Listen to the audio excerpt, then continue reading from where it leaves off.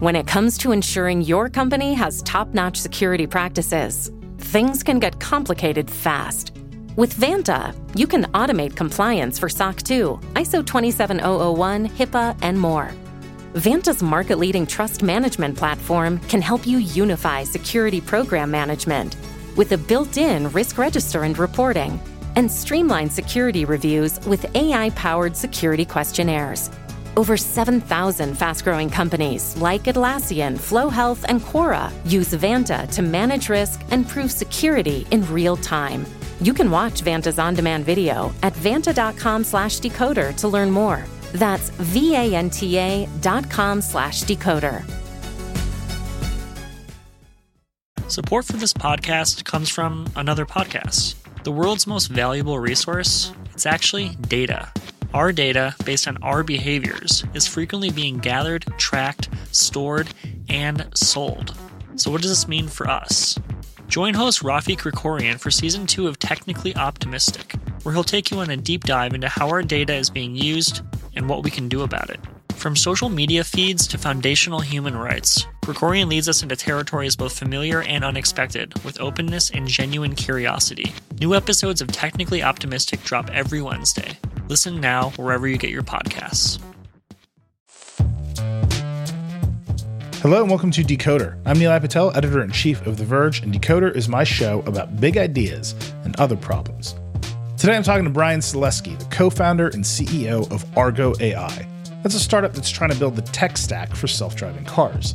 Now, Argo was founded in 2016, but there are some solid foundations there. Brian and his team were veterans of Google and Uber's self-driving groups, and they have major investments from Ford and Volkswagen.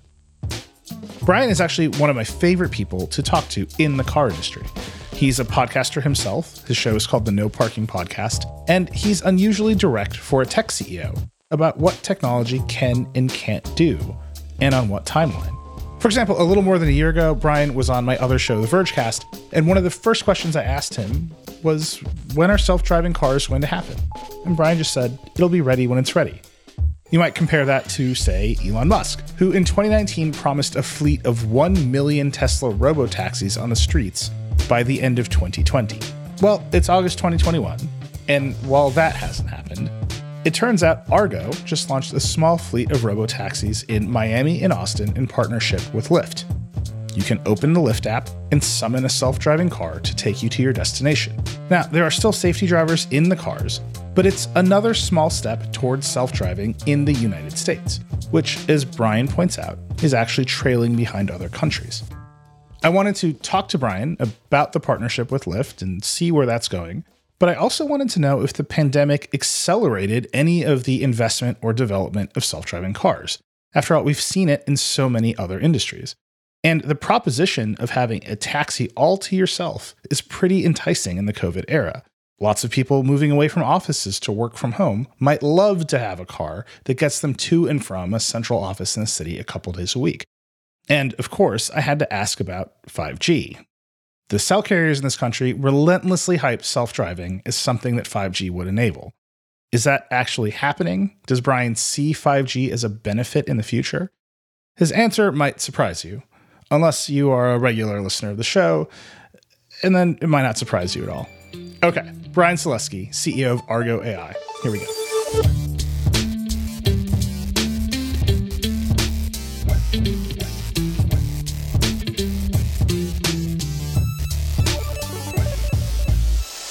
Brian Selesky, you're the CEO of Argo AI. Welcome to Decoder. Thanks. Good to be here.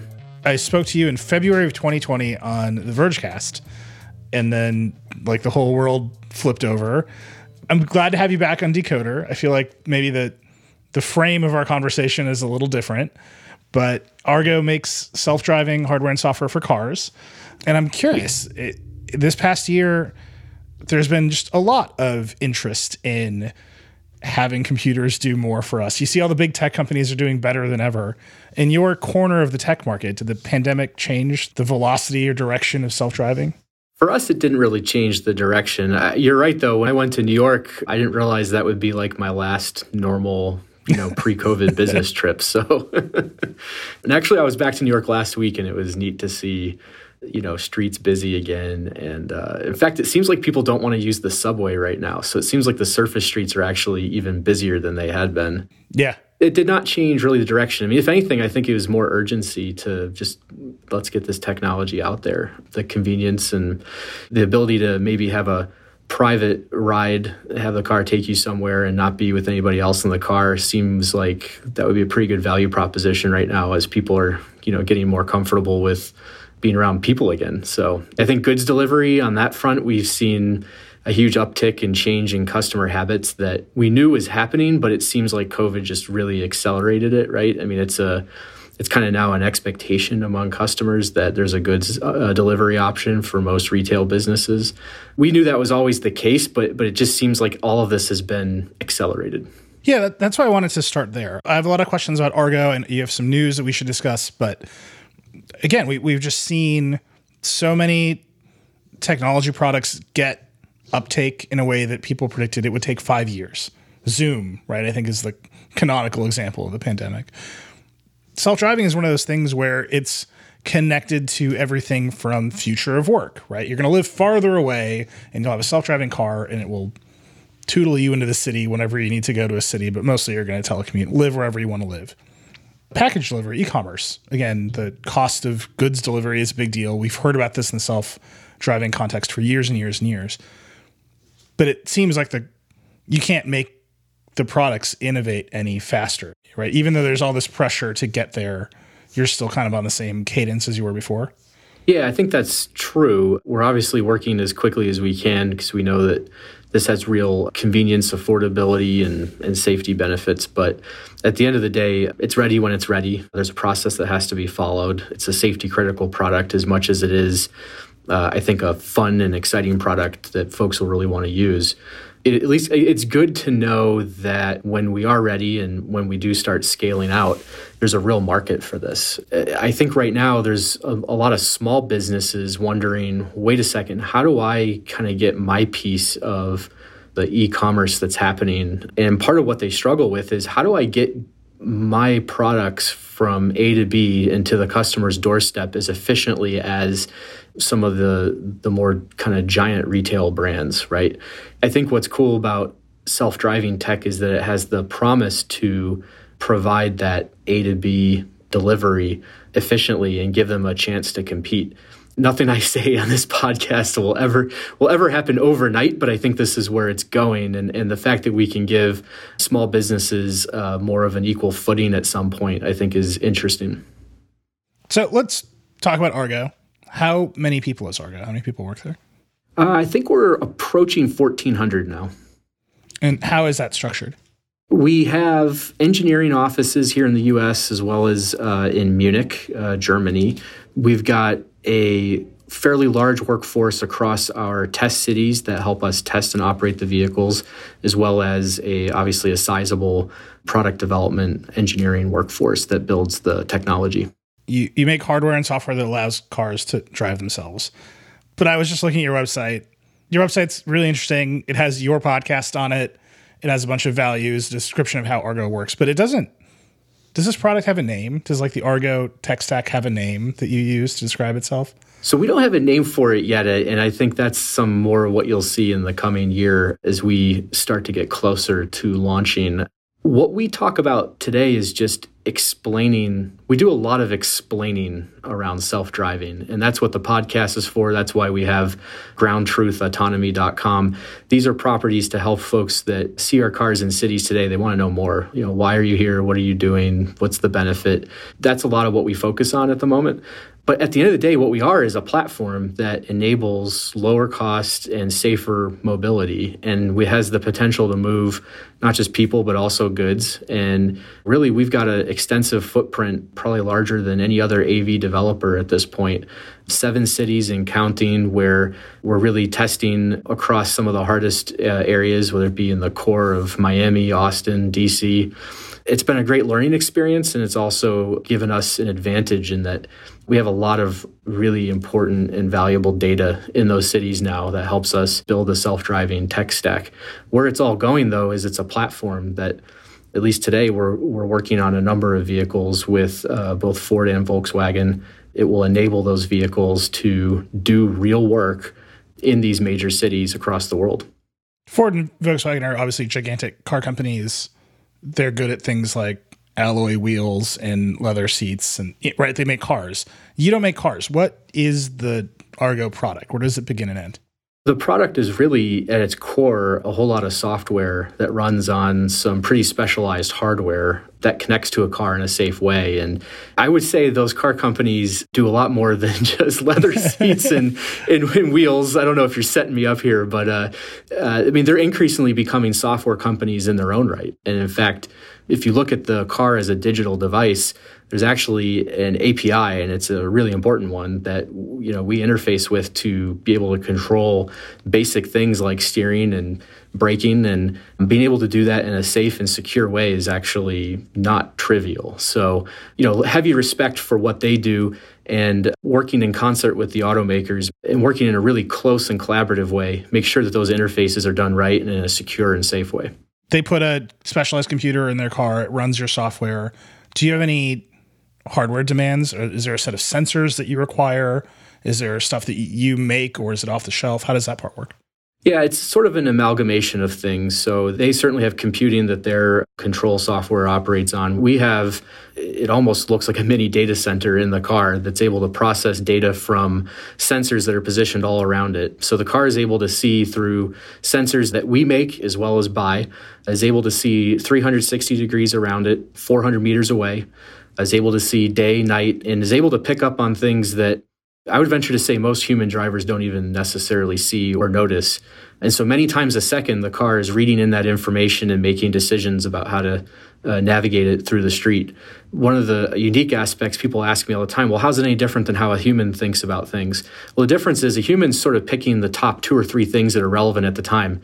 And if they make a mistake in that judgment and they pick the wrong thing to focus on, or if they're distracted, typically that's when collisions happen, right? The advantage with self-driving tech is that our software stack can reason about literally thousands of objects at the same time and be tracking each individual bike, pedestrian, and car that's in a busy surface street, and be able to extrapolate not just what are they doing now, but what are they going to be doing several seconds in the future. It doesn't get tired. It doesn't get distracted. It's always learning and improving. And this is where the safety proposition comes from. It's funny that you use that set of phrases to describe a safety proposition, because that is also the description of the Terminator. Right? Well, it doesn't I don't think get it's tired. It won't ever give up. Like, it's the same. No, but yeah, I think that movie is more about like self-aware, a thing that has become like completely freely autonomous in the world. That's not what we're talking about here, right? These vehicles follow a set of very strict rules and are highly supervised. This is not like generalized artificial intelligence. This is a highly skilled device for doing sort of one thing and one thing really, really well. The last time we talked, we had this great line about how a self-driving car would perceive and react to the world around it.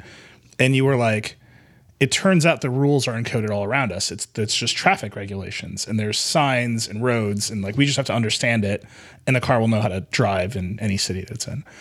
I feel like, it's been a winding journey. Has that proven out? Is that still how you see it, or do you need more and better structured map data about the world around you to make self-driving happen? Yeah, I mean, I don't immediately remember what I said in that regard. I guess you certainly need to know those rules, but our maps really encode a lot more than just what is encoded in a street sign. We make notes around what the behaviors are that you would expect at certain intersections. Is it certain peak times it is socially acceptable in the heart of a city to block what's called blocking the box, or basically pulling into the intersection in order to get all the way through. And if you don't do that, you're never going to get a turn. There's other places where if you do that, you're going to get honked at and run off the road. So we do encode certain contextual information so that we can act as kind of naturally as possible with kind of what the norms are that the traffic in that local area would expect. That is a painstaking process, but certainly something we've learned is important for people to accept it. It's one of these unique products in that the customer is not just the rider in the car. The customer is actually the bike that's riding next to us, the pedestrian that's crossing in front of the vehicle. The customer is really, it's the environment around us in addition to whatever work the vehicle is doing at the time. It all matters for a community to be okay with having self-driving cars. The reason I ask that is it feels like we started 10 years ago with self-driving cars are going to change the world. And every company and every executive I talked to working on the problem, to somewhat naturally, and I think extremely understandably, developed a much more nuanced appreciation of the problem. And things like, all I need to do is OCR the local traffic manual, like 15-year-old kids have to learn to get their driver's license, and tell a computer to do it, and we're off and running, to, there's a bunch of norms in various cities that we need to encode in a semantic way into the actual maps of the car. That's a new kind of understanding, I think, from the industry. At the same time, it feels like the dream has gotten much farther away. I don't know that concept is new. I mean, I think it's something that we've understood over the last decade, is that it isn't enough to just sort of see and understand the world. You also have to predict what it's going to do. Things are in motion. You have to operate in and among other human drivers. If you're in an overly robotic way, the car is going to be constantly starting and stopping and moving left and right in ways that, an external observer would say, what the heck is this thing doing? I think we've understood that in the last many years. I will say, look, I started doing robotics in like 2004 or 5 in that neighborhood. I do remember one of the first assignments I had, we were building a simulator, and it was kind of like, okay, we were at the whiteboard, and like very little prior art existed in the application we were in. And it was like, all right, let's start making a list of all the things that we're going to encounter in the world. So I'm staring, as new to this industry, I'm staring at the whiteboard with a marker, and I'm looking at a guy that's been doing this for 15 years, and I thought to myself, is this really the starting point? Right. That's hilarious. So yes, we have come a long way since those times. I think that the dream was always suspect if the dream was, we're going to deploy millions of cars and go from like literally zero self-driving cars on the street to millions in a couple of years. That just change doesn't happen that quickly. On the other hand, if you look at it from a basic compute and storage and silicon standpoint, we've made substantial progress in the 17 years I've been doing this, right? And I've now seen probably 3 major generations or inflection points of how we approach the autonomy problem in a fairly short period of time. So this all depends on your frame of reference, Nilay, and I guess and which headlines you're reading and believing. Yeah, I would say even in the past year, we've seen a lot more solutions get deployed to consumers. They're maybe level 2 autonomy, but they're much more widespread.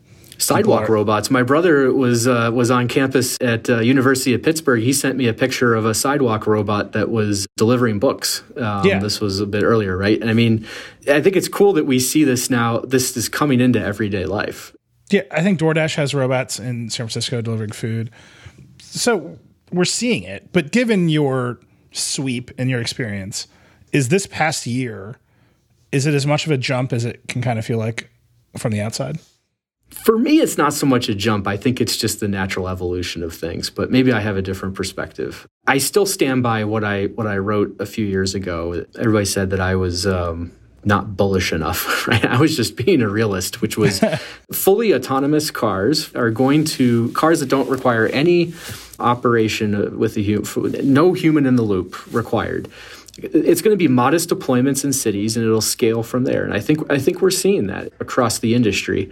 At some point, we probably will look back, and there'll be an inflection point where we can say, "Wow, that was the point where it like hockey sticked in terms of growth and scale." We are not there yet, and I still predict we're a few years away from that.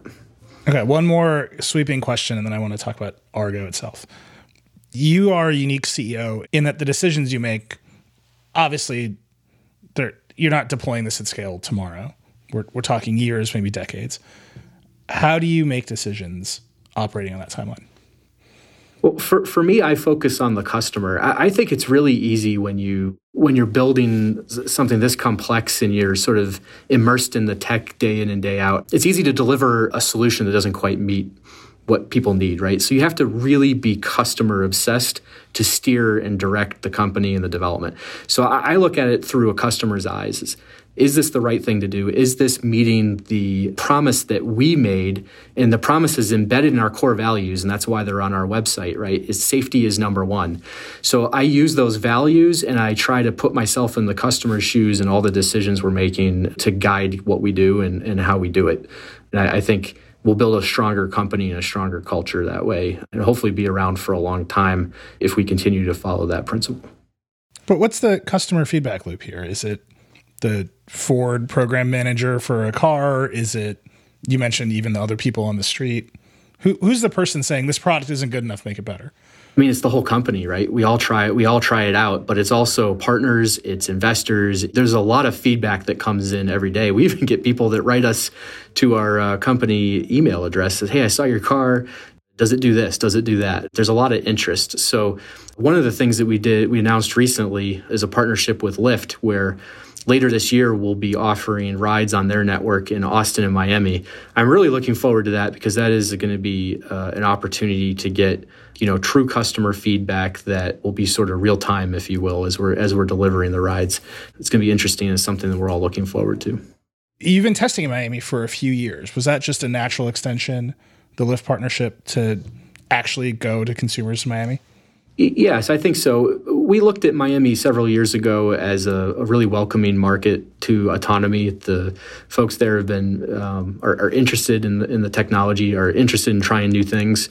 It has good weather, which is a good place to start. Well, good weather is it has some pretty bad weather too, right? It has some bad weather. I will say the bad weather we can handle pretty heavy rain at this point. The system was actually just operating in a really heavy rainstorm in Austin yesterday, and it was remarkable how well it worked. So, we're cracking that, and eventually we'll get to snow and other things. Miami's just been a fantastic city for us. How many cars are you deploying in Miami with Lyft? The number varies, but at any given month, we have anywhere 30 to 40 vehicles. So if you're a Lyft customer in Miami and you want to try out an Argo car, can you request it specifically, or is it luck of the draw? So not yet. So we just announced a partnership. We've got some integration to do to hook up our systems. But later this year, you'll have in some areas you'll have an option to pick an Argo AV. And do those vehicles have safety drivers in them? They will have safety drivers in them. You have an opportunity to ask questions about the tech and learn more about it. Is it multiple people? So we have 2 people in the car at all times today, yeah. And are they Argo employees? Are they Lyft employees? How does that relationship work? They will be Argo employees, or they are Argo employees. And then when they're driving folks around on the Lyft network, they're, I guess, wearing 2 hats, if you will. They're also Lyft drivers at that instant in time as well. Are these cars that you have built? Are they Lyft's cars that you've retrofitted? Describe the actual product. So these will be Ford Escape hybrid vehicles, which is a 3rd or 4th generation of vehicle that we're on at this point from Ford, as sort of an evolution of vehicles.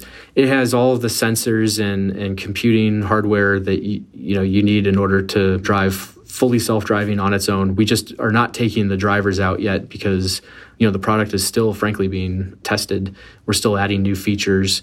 And as the vehicle gets more and more capable, we work our way toward a state where we can start to remove the drivers.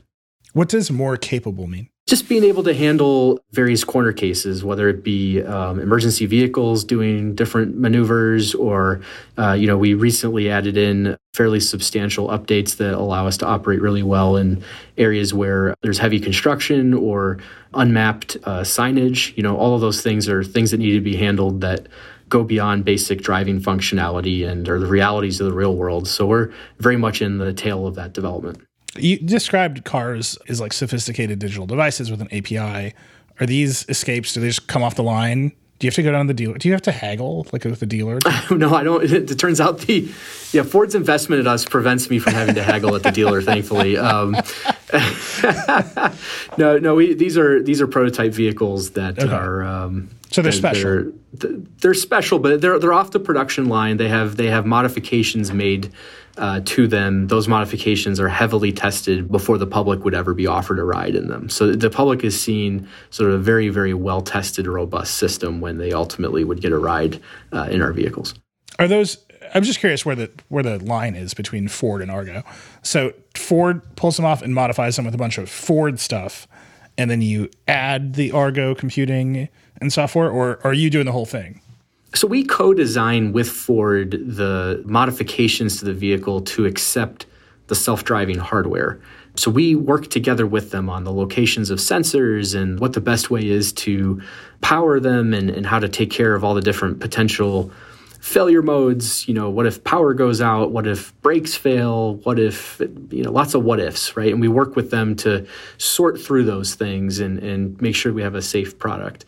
And then ultimately that design gets vaulted and sent ultimately to production, right? And that's where a factory will produce a base vehicle that looks very much similar to what would go to a dealer. Before that step, the self-driving tech is applied sort of as an upfit or an option on the vehicle.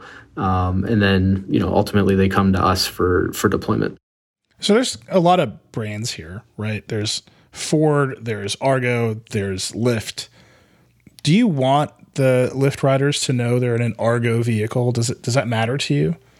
I think they want to know. They want to know who's driving me, right? And how is that built, and what are the tell me more about that company, right? I think those are natural questions, and we'll be working to answer those as part of the partnership. This initial phase is a relatively small number of cars. It's less than 100 across a few cities, and it's an opportunity for, frankly, Lyft, Argo, and Ford to collectively learn about the experience we're offering and what do customers want to see in future cycles of the product. And I think all three brands are going to learn a lot. The reason I ask is I think about the other pieces of a car, and some of them car companies cannot help but label, right? Like the stereo in a car always has some brand that has been licensed, and right, it's just a label. Yeah. And the label can actually change. And I always wonder if those stereo companies had anything to do with the stereo in a car beyond selling a label. But then there's stuff like, standard cruise control. I have no idea who the supplier for the cruise control in my current Ford is. Right. It's just part of Ford's system. Is self-driving going to be the stereo with a prominent brand, or is it going to be intermittent wiper controls? What you might be asking is it going to become commoditized, right? Because you would say that like wipers and basic cruise control and so on are basically commodities at this point. You work with the tier one, you get the component, put it in the car, and it's done. I guess I don't know whether this maybe sometime way distant in the future, this is a commodity. I think there's going to be very few companies that ultimately unlock the promise of full autonomy, A to B, no fixed routes, can literally take you anywhere within the confines of a city. I think there's only so many companies that will come up with that. I think there'll be a lot of interest in how was the tech built, like what's the team that was behind this. And I think the self-driving brand, if you will, or the platform is going to be something people will want to know. Who knows, maybe in the future, there will be a certain driving style or DNA that people associate with. They say, look, I like the Argo driver. I feel comfortable. I feel safe. I like the way it handled X, Y, and Z, and they commit to it. I don't know. We'll see where this goes. But the driver, ultimately, whether it's a computer or not, has a huge impact on the consumer's experience. And so I think they're going to care. That's all in tension with, we talked about this year. There are lots more level 2 plus driving systems on the market now. In particular, you said Ford has a big investment in Argo. Ford has Blue Cruise, which they're going to roll out, and that can drive a Mustang Mach-E or an F-150 down a bunch of highways all by itself. Do you have any involvement in Blue Cruise? Is that a different product? How does that interact with what you're doing?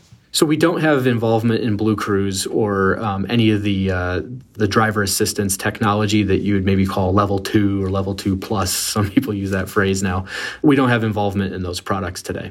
On the commoditization point, do you think as those brands get more prevalent and companies like Ford and Mercedes and VW and whoever else starts to market those features as brands, they will ultimately subsume like full self-driving like Argo's doing?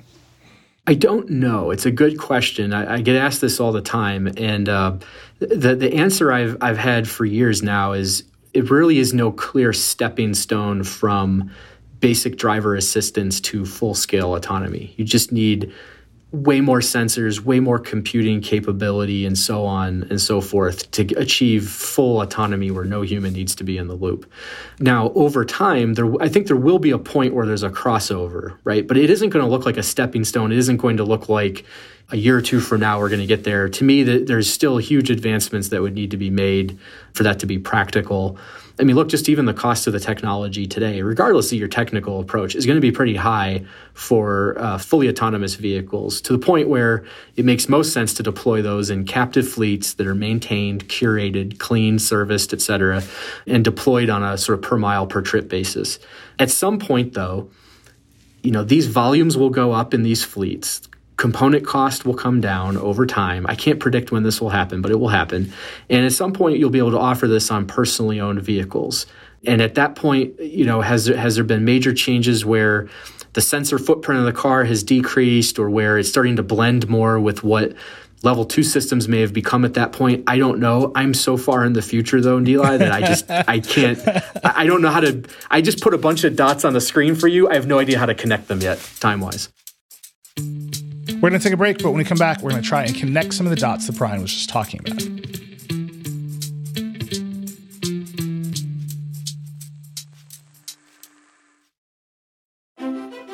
Support for today's show comes from Deloitte. Here's the story of innovation told in 5 words.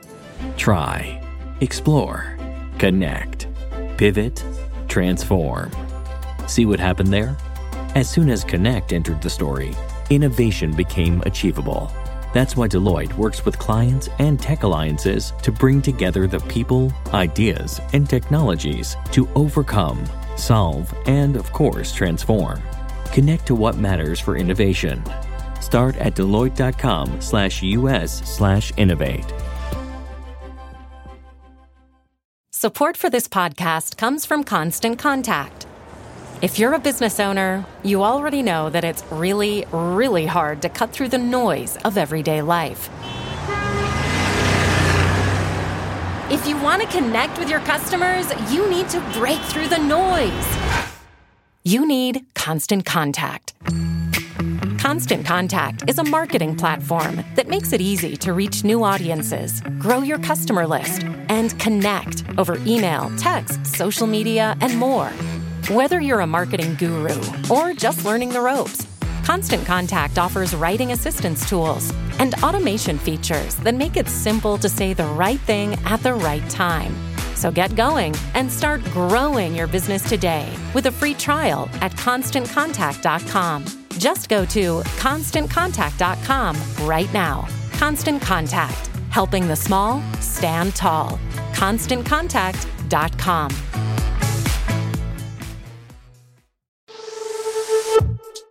We're back. Before the break, you laid out some points on where there could be some major changes to self-driving technology. I wanted to push on that a little bit. You talked about fleets. That's obviously taxi fleets, commercial fleets. That makes sense. You have a high cost of vehicle. You want to run them all the time, get your money back out of them. No average person needs to run their car that much or uses their car for commercial reasons that much. And let's face it, most people in cities today, they have no desire to drive or even own a car because it's so punitive cost-wise. So yeah, I totally buy that. At the same time, Lyft was pursuing its own autonomy research. Uber rated your alma mater, Carnegie Mellon, for all of their autonomy researchers. This was their promise, right? The rideshare companies were sort of explicitly founded on, we're going to build the distribution network. We're going to get people using the system. We're going to invest heavily in autonomy. We're going to put the robot cars on the road. Our costs are going to drop. And that's how we're going to become giant profitable companies. That just didn't happen for them. They couldn't get there. Uber has walked away from it. Lyft is obviously partnered with you now. Is that a data point for or against your position that's going to happen in fleets first? I think it's a data point that says that most companies that got into the self-driving game in, circa 2015 or whatever it was, just had no idea how hard the problem was. I think as talent moves across the industry and folks get educated, I think they come around to what, people like me who've been doing this for a while and have always known, which is this isn't a light switch. It's not going to happen overnight. And it's a time capital intensive thing. I mean, look, the basic supply base, when I started Argo in 2016, the fundamental sensors we needed didn't really exist, right? At least not in any production capacity. We're now finally getting there because there's been investment across the industry to get what we need. But, I never believed back then the companies that were saying, yeah, we're going to deploy in 12 months or 18 months. It was just nuts to think that. But they were heavily incentivized and they were spending lots of money. Why do you think they failed? I don't know. You have to ask them, right? I don't know that any one thing failed. If you look at the partnering that's happened, by and large, each of these teams has invested, built teams, and there's been M&A that, value was created, right, in all of these deals. So I always hesitate to call things a failure. It may not have taken the turns that everyone thought it would, but hey, it was new. I spent a lot of time thinking about the 5G hype cycle and how it didn't pan out, and I was made to believe that there was some sort of race to 5G that was important. And now it's here, and I have middling AT&T mid-band 5G on my phone. It's fine. One of the things we were absolutely promised about 5G was that it would be a key enabling technology for autonomous vehicles. And I have probably watched more cell carrier marketing reels where like the Wi-Fi beams were hitting silver cars in animations. And it was just the promise. It was there. 5G is here now. It's widely deployed. Has it made a meaningful difference to your roadmaps, to your capabilities? No. So I think the value prop was, okay, all this expensive compute you have in the car, move it to the cloud. 5G is going to be this super resilient, robust network that never fails, offers huge amount of bandwidth and extremely low latency. That was the promise, right? In reality, the latency is better. The bandwidth is improved, right? But it still is not infrastructure you can count on for doing like the basic decision making, like where is the pedestrian in front of my car this instant, right? So I can steer and brake appropriately. I always thought this is, again, part of the hype cycle. I agree. I just think it was uninformed. It has its place as a value-added part of the ecosystem. It is not overnight and on its own going to fundamentally change the architecture and how we approach building a self-driving car for those reasons. Do you think we need to build custom networks, vehicle-to-vehicle infrastructure to enable self-driving? So I think, and I'm going to put self-driving aside for a second, I don't understand why we don't have a set of standards that everybody has embraced where a vehicle is prevented from running a red light. To me, that is just, that's like table stakes. Like, why can't we get that done? Okay, so my view is yes. If you want to talk about just some of the simplest applications, let's start there and get some traction on a standard and get funding to deploy this as part of our infrastructure, right? Let's start with things that everybody can understand and get around. Now, long term for self-driving, that does have a benefit in that, eventually that networked fleet is I look at it as an additional sensor that provides additional information about what's in and around the vehicle that is always helpful. Did you see the crazy test in Las Vegas, I think it was, where some company said they were going to run self-driving cars on T-Mobile's 5G network? I don't know that I saw that one. Well, it just, at the end of the day, it turned out that they were drones. Like, they just had a bunch of people like in a data center with joysticks driving the cars. Okay. Is that a viable path forward? No, I don't think that helps with the economics of this of the equation. Also, driving with any amount of latency remotely is really difficult. So there's lots of ways you can try to mitigate that, but that is not going to have the promise that we all want to see in terms of safety and efficiency. What was particularly funny about that is they announced that very proudly they were on. This was T-Mobile 5G powered cars, and T-Mobile was like, we're not really a part of this. Like, it was just one of those like odd, strange tech demo announcements. And I missed this one. Okay, this is good. I got to look this up. I'll send it to you afterwards. But what struck me about it was we did hear all of this hype about 5G, specifically as related to self-driving cars. And that was the only pure application of the network technology to enable something that even remotely looked like 5G. And it doesn't seem like it was a great idea. It doesn't sound like it, no. I'm not sure what the point of that was. We've talked a lot about Ford. We've talked about Lyft. Your other big partner is VW. Describe that partnership and what kind of products you're making with them. Are you doing taxis with them in Europe or something?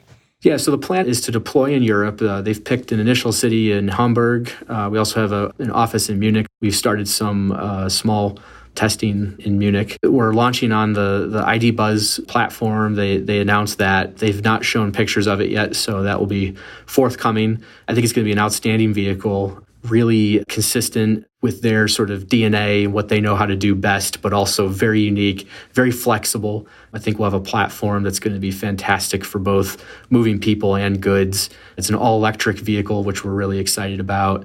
I think it's going to be great. We work with them very, very similar to how we work with Ford and what we discussed earlier.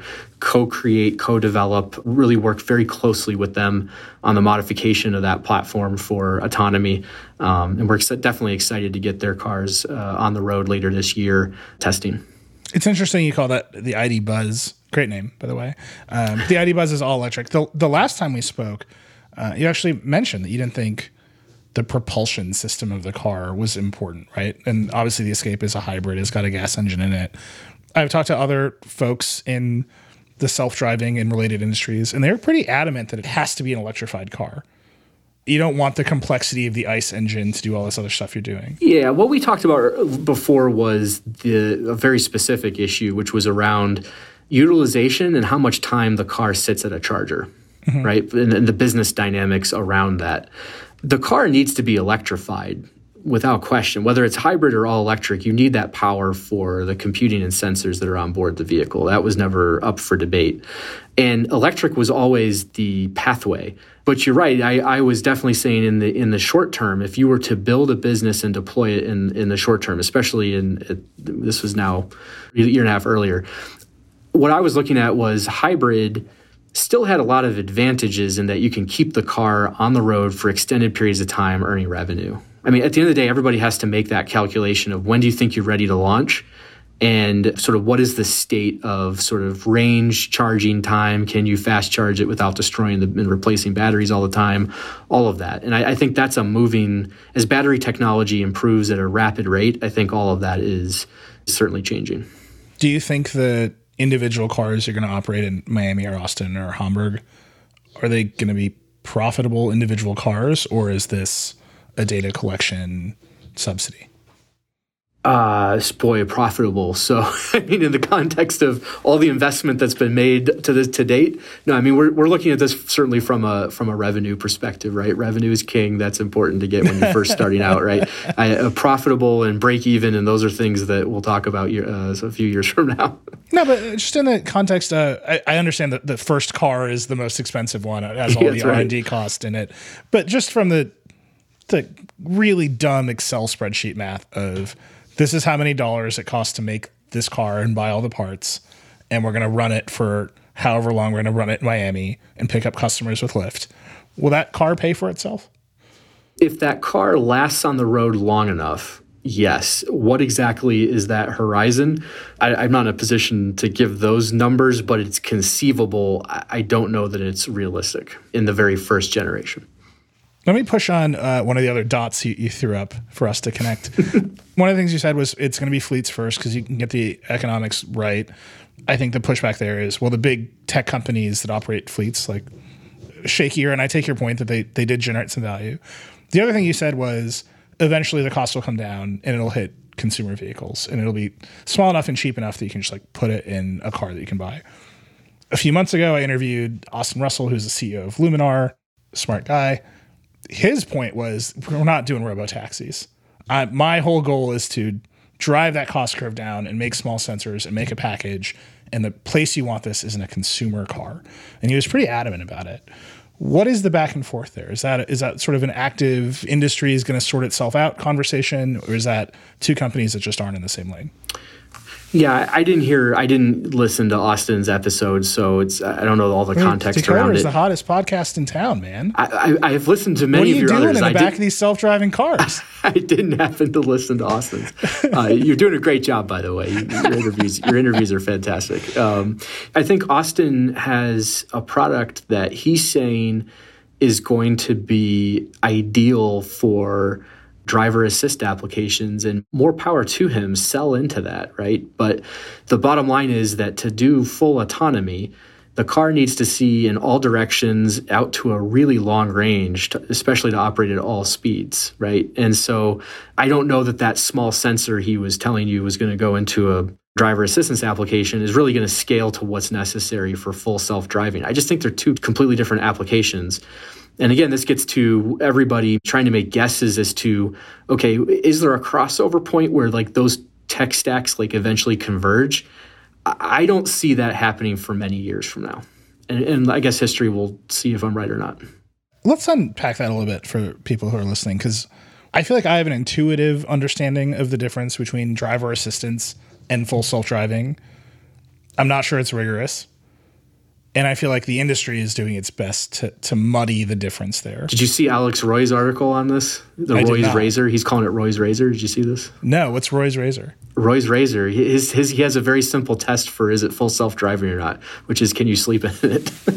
That's a great test. But I'll just say it. People do dumb things in their Teslas, which are advertised to have a thing called full self-driving or autopilot.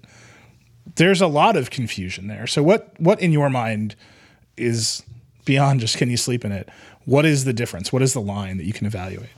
Do you have to pay attention and keep your hands on the wheel or not? Is it hands off, mind off or not? To me, that's the fundamental question, regardless of what marketing terms you use. At the end of the day, Tesla is very clear that you need to be paying attention, have your hands on the wheel, and be prepared to take over if the technology is not going to do the right thing. Certainly, people are free at this moment. It would appear people are free to use that product however they want at their own risk. My view is that regardless of what marketing terms we use, we're never going to speak to the everyday consumer when we use terminology like L2, L2 plus. I listen to myself on this show this last hour, L4. Well, Nilay, I'm not sure that L3, right? I can talk all day long, right? And people are just, their eyes are going to glaze over. My mother was asking me this question the other day, and her eyes glazed over. So we need to come up with a framework to communicate what is it and what can it do and not do. I remember hearing a story a while back about Volvo and some pedestrian detection technology that they had. And they were running through a test for a customer, and the salesperson leapt out in front of the car and got run over. Well, you know what? The car wasn't equipped with it. It turned out it was an option. That car did not have that option. So I don't know if that story is accurate or not, but we clearly are not putting this information out there in an easy to use, easy to understand way. And to me, that's the thing that the whole industry needs to solve. And not just autonomy. I'm saying this is an automotive industry issue that we need to push on. There's a big trust component to this, right? Take your hands off the steering wheel, put your mind away. A lot of people are not comfortable with that. Speaking of mothers, I tried to get my mom to use the adaptive cruise control in her Mercedes. And she just didn't want to use. She was like, no, I prefer to just, I don't trust this car to stay away from the car in front of me. It's like my mother doesn't like to use the backup camera, Neil. And I say, but it's so simple. It's right there. No, she's using her mirrors. She's just like, that confuses me. I'm like, how does it confuse me? She says there's lines on it. So the lines help you understand where the steering wheel is pointed. She's like, no, that's confusing. And it's like there's a feel and thing that like, I don't know what it is. But yeah, I mean, this is education. Like it shows you that change is actually not that easy for a consumer that isn't, immersed in the tech day in and day out. So this is the big question. Do you think Tesla rolling out autopilot in beta, letting people do dumb things with it, constantly generating news cycles about it going sideways? There was a video the other day where it was getting confused by the moon in the sky. I don't know if you saw it, but it kept thinking the moon was a yellow light. Do you think that stuff is just poisoning the well? Is it making change harder? Maybe. Here's what I wonder. So out of the autopilot accidents, the collisions that have occurred, I'd really be interested in those who can be interviewed to just say, did you know how the product was intended to be used? And did you knowingly use it differently? Or just did you knowingly ignore the instructions? I wonder, and now I'm going to put the counterpoint to what I was just saying. Maybe it actually isn't so much an education thing, and it goes back to the old adage with doing consumer products, which is if there's a way to abuse it, it will be abused. I don't know. Maybe that's what's at play here.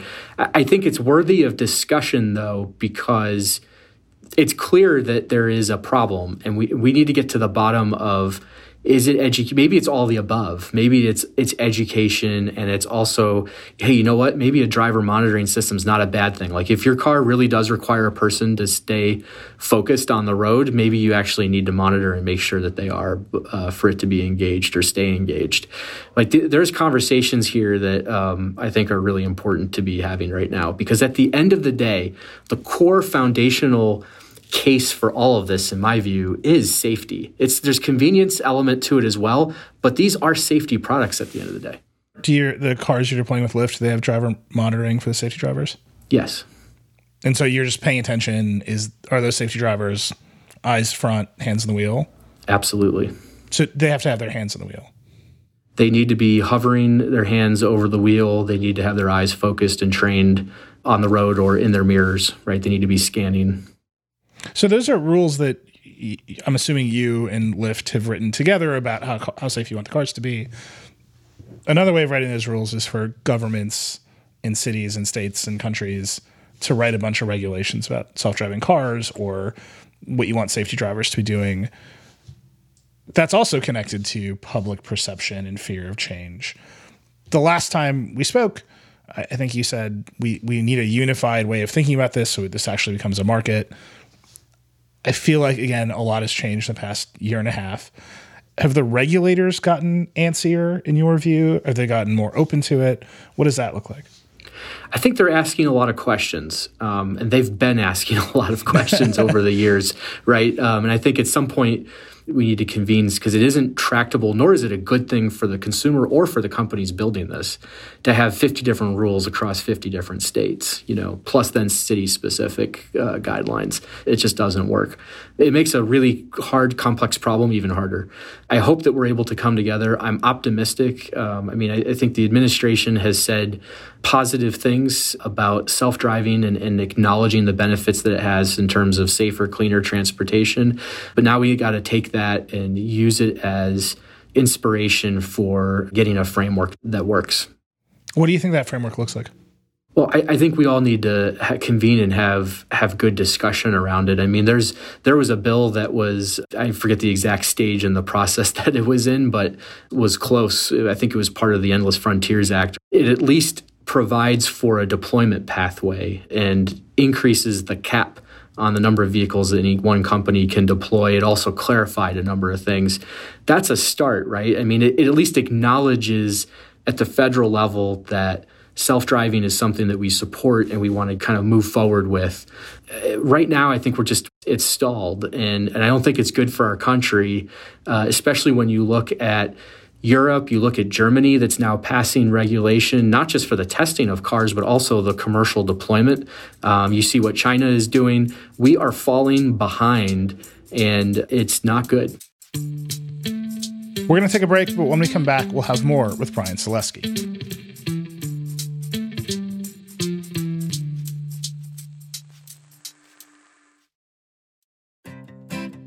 Support for this show comes from Slack. You're a growing business, and you can't afford to slow down. If anything, you could probably use a few more hours in the day. That's why the most successful growing businesses are working together in Slack.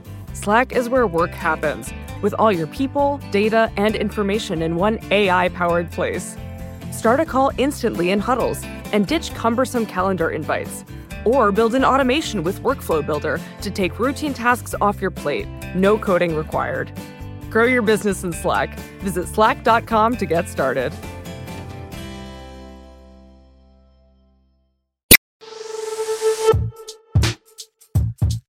And we're back. You obviously work with two big partners in Ford and Volkswagen. We see a bunch of change in the car industry. There's new car companies that are very exciting. They're spinning up. There's all kinds of investment activity. There's also a lot of consolidation. So as you look across that landscape, where do you think your truest competitors are?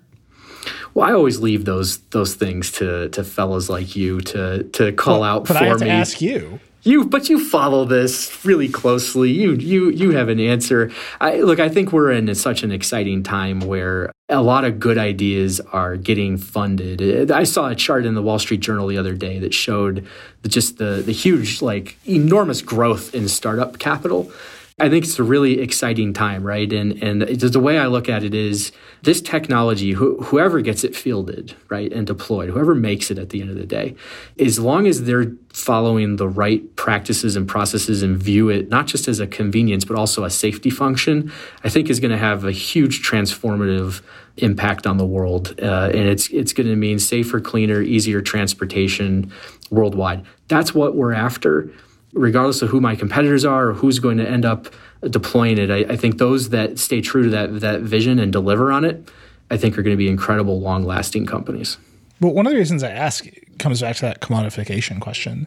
Is there just a first mover advantage where if you happen to get to the finish line first, everyone else is going to just start buying Argo Stack and deploying it?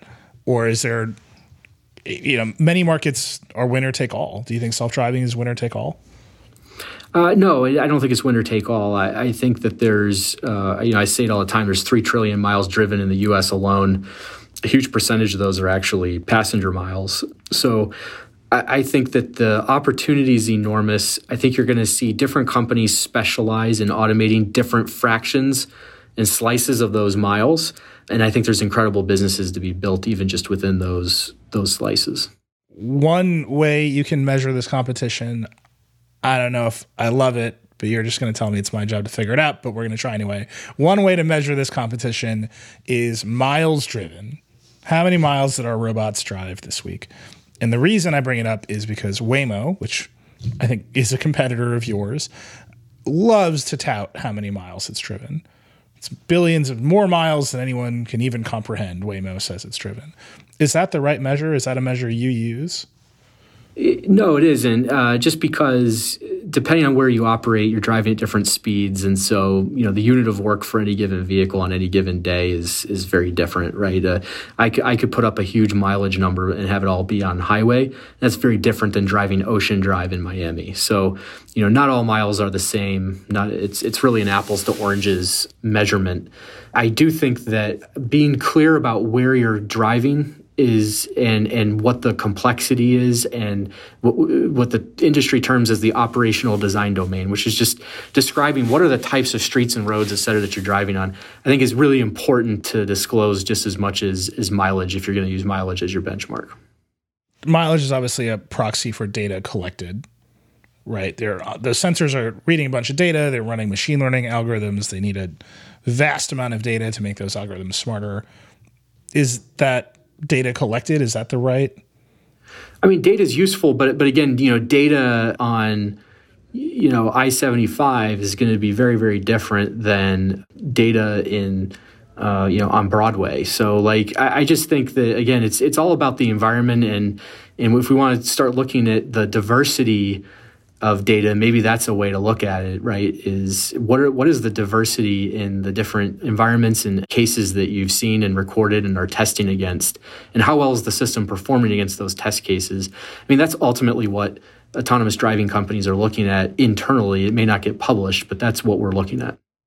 Whenever we talk about data collection, we have to talk about privacy. We'll use the Lyft car as a tiny example. Lyft knows who you are, right? You sign into Lyft, you call the car, it maps a route. Lyft can kind of throw that away after a while, right? Like they're running a logistics business in some way. They want to know where their cars need to be. For a giant machine learning data set, you need to hold on to that data. So how are you anonymizing? Is that something you've had to think about? totally anonymized for us. We aren't trying to identify anybody. We're purely using the data to understand, is it a vehicle? Is it a person? Is it a bike, a scooter? Is the pedestrian motorized, as we've called it? Right? Like we're trying to understand that so we can predict and understand like what are the movements you're going to make to ensure safety. We're not handling the PII in that engagement. You don't make the sort of user-facing interface of the car, right? You're very focused on autonomy, tying into the car's existing systems. I'm sure with Lyft, there's going to be some consumer software interface element. But one of the things I've noticed as I've talked to car companies and the CEO of Ford, the CEO of Polestar, they're aware that they can't just give the center stack of the car away to CarPlay and Android Auto anymore. It's got to be good, and they've got to win that back, because as cars start to drive themselves, they can't just be like, it's CarPlay. They need people to use their maps, their interface to understand how the cars operate. Where in that dynamic do you see Argo playing? Is it all in the background? Do you want an Argo interface?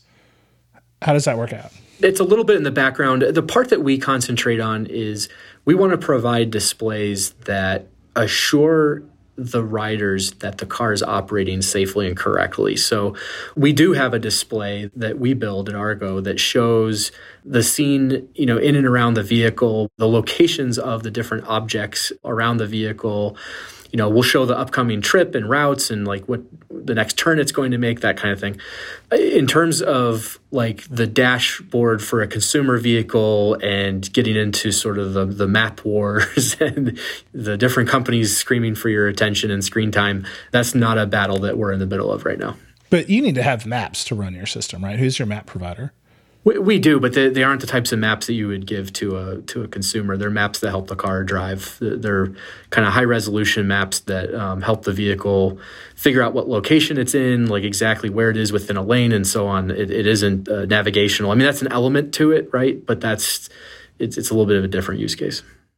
I don't think I understand. So if I get into one of these Lyfts in Austin or Miami, or one of these ID Buzzes, still a great name, in Hamburg, and I'm like, I want to go to this bar, there has to be some sort of consumer-facing map that's showing me, like, here's how long it will take, here's the roads we're going to take. That has to get translated into instructions for the car to operate. And yes. does that happen based on the map that I'm seeing, or a different map? You picking where you want to go and showing your current location and trying to find points of interest and all of that, at least with the Lyft engagement, that will be through the Lyft app, the Lyft map, that will be the Lyft system. Ultimately, trip data gets sent to us. And yes, we do have an understanding of addresses and locations and how to navigate the vehicle. My point is that those systems, though, are kind of optimized for the driving function. The actual UI presented to the user is on the Lyft end of things. We don't have involvement in that part of it. As you think about making more consumer vehicles or far into the future, Ford has a big partnership with Google now. Volvo uses Android Auto. All these companies are kind of headed in that direction. Is that a partnership that you foresee needing to navigate? Is that just something happening over there and you're the provider of a capability? I think we'll see, right? We'll see how all this plays out. I mean, this is another, you're pushing on an issue that sort of big picture, the interior real estate of the vehicle is a huge opportunity. And, we'll see where we want to play in that space.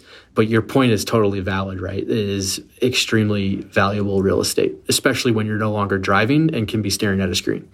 Do you think we are all going to be facing ads in the interior of our car when we're not driving? I certainly hope that however ads enter, that it's done tastefully. Every year at CES, I get pitched on come see the future of ads for self-driving cars. And I don't go to those meetings, but I know they're happening, and they terrify me. I think Minority Report did a great job of showing like what the future could be, and I'm not sure that's what we want. All right, last question. It's a total toss-up because I don't think anybody really knows. What do you expect if and when Apple enters this game? The iCar. Yeah. So I don't know. I mean, we'll see what they come up with, what they're working on. It seems like it's pivoted a lot just from what I see in the press. I don't have any privileged information. It just seems like they've pivoted a few times, and I'm not sure what they're doing, but I am an Apple user. I revere their design philosophy, and I think it's really incredible products they put together, right? If they did a custom like Apple car, I would want to use it and try it. I mean, I'm sure it would be nothing short of like pretty amazing from an industrial design perspective. So that alone, I would nerd out on it for sure.